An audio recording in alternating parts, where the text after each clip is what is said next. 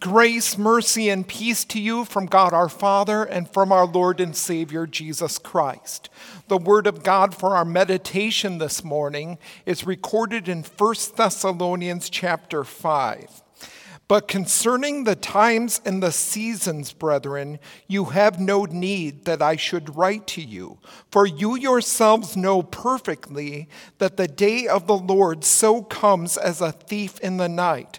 For when they say peace and safety, then sudden destruction comes upon them as labor pains upon a pregnant woman, and they shall not escape. But you, brethren, are not in darkness, so that this day should overtake you as a thief. You are all sons of light and sons of the day. We are not of the night nor of the darkness. Therefore, let us not sleep as others do, but let us watch and be sober. These are your words, Heavenly Father. Sanctify us by your truth. Your word is truth. Amen.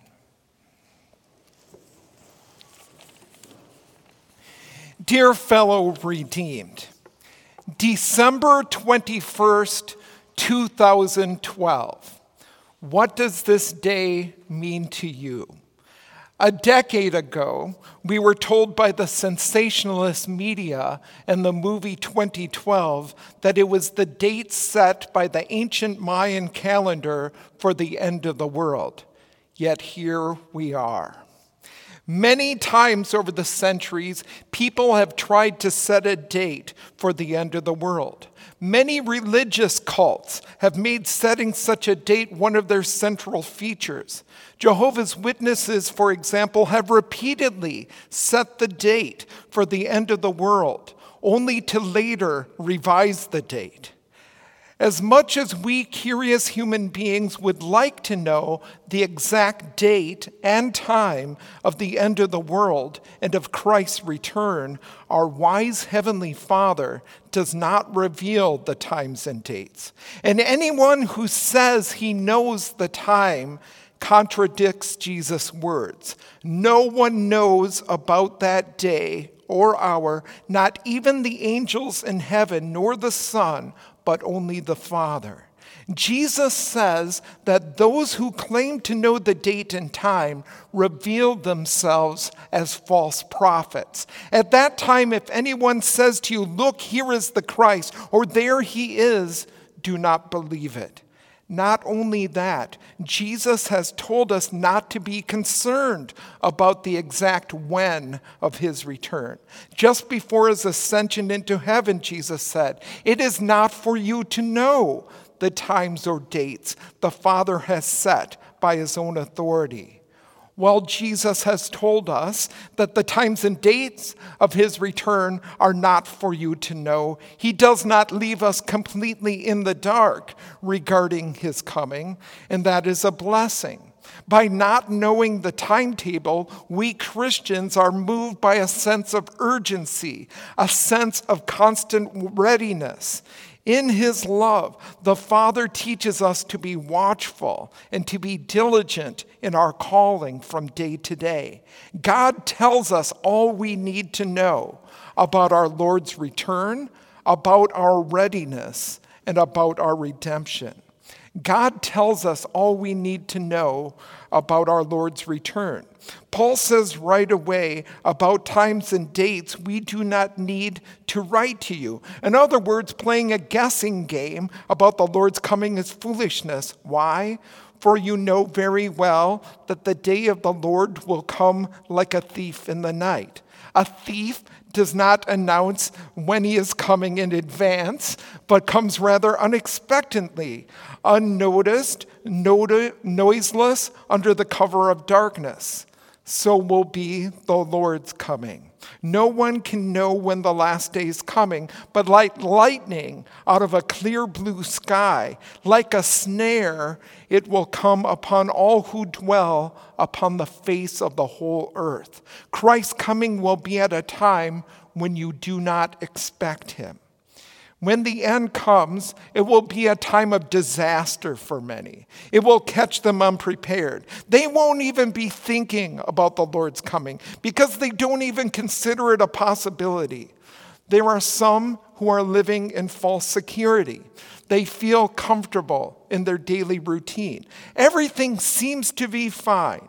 Everything seems to be stable, peace and safety.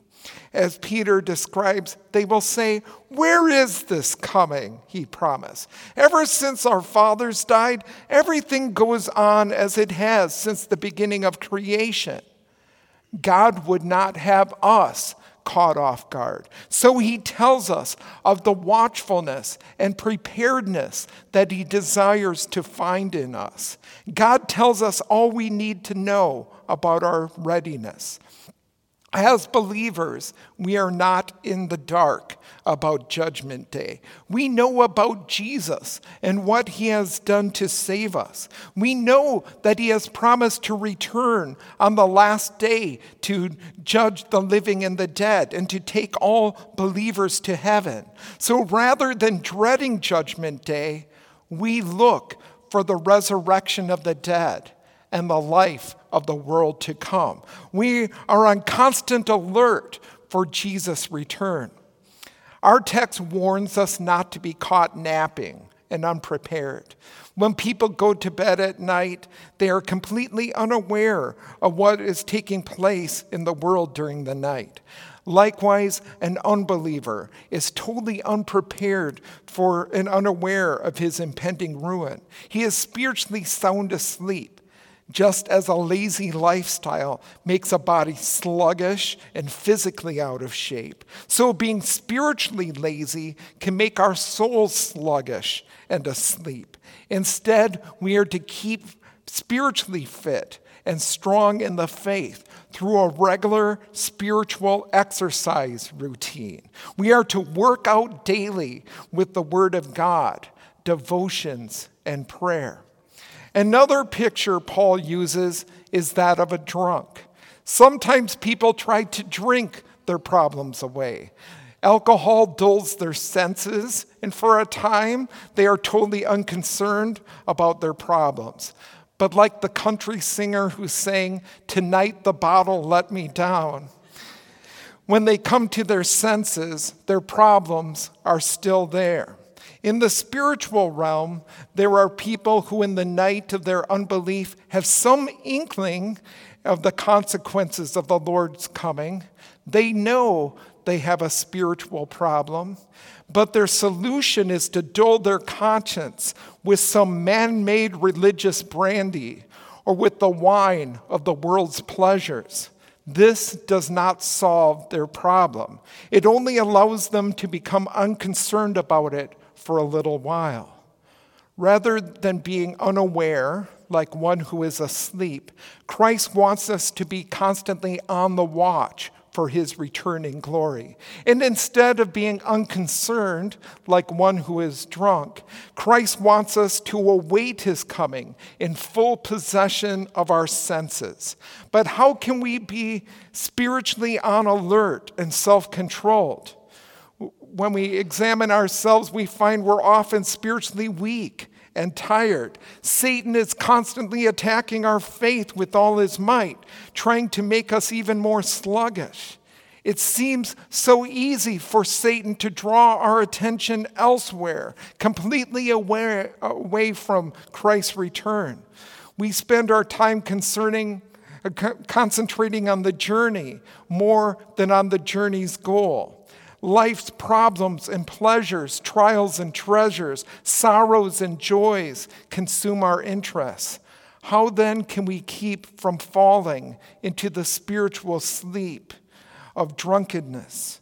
What ultimately gives us readiness for the Lord's coming is faith in Christ's redemptive work.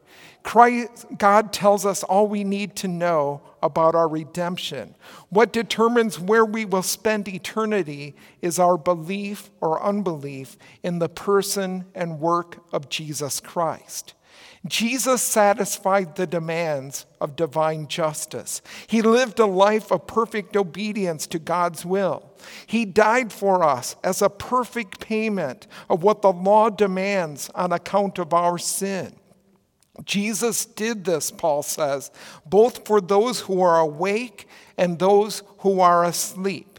for the living and the dead, believers and unbelievers. He died for all people.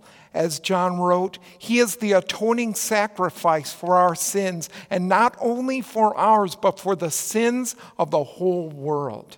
To reject Jesus' payment in unbelief is to place yourself under God's wrath. But whoever believes in him shall not perish, but have eternal life. God tells us everything we need to know about our Lord's return, about our readiness, and about our redemption. Therefore, encourage one another and build each other up, just as in fact you are doing. What a joy it is for us to gather here for worship and to encourage one another in our faith. Together we hear the message of Christ our Savior. Together we join in singing the words of the liturgy and hymns, and we pray for each other. We have such a glorious comfort to share. We share in the hope of our Lord's coming, when he will graciously take us from this world of sorrow to himself in heaven. Amen.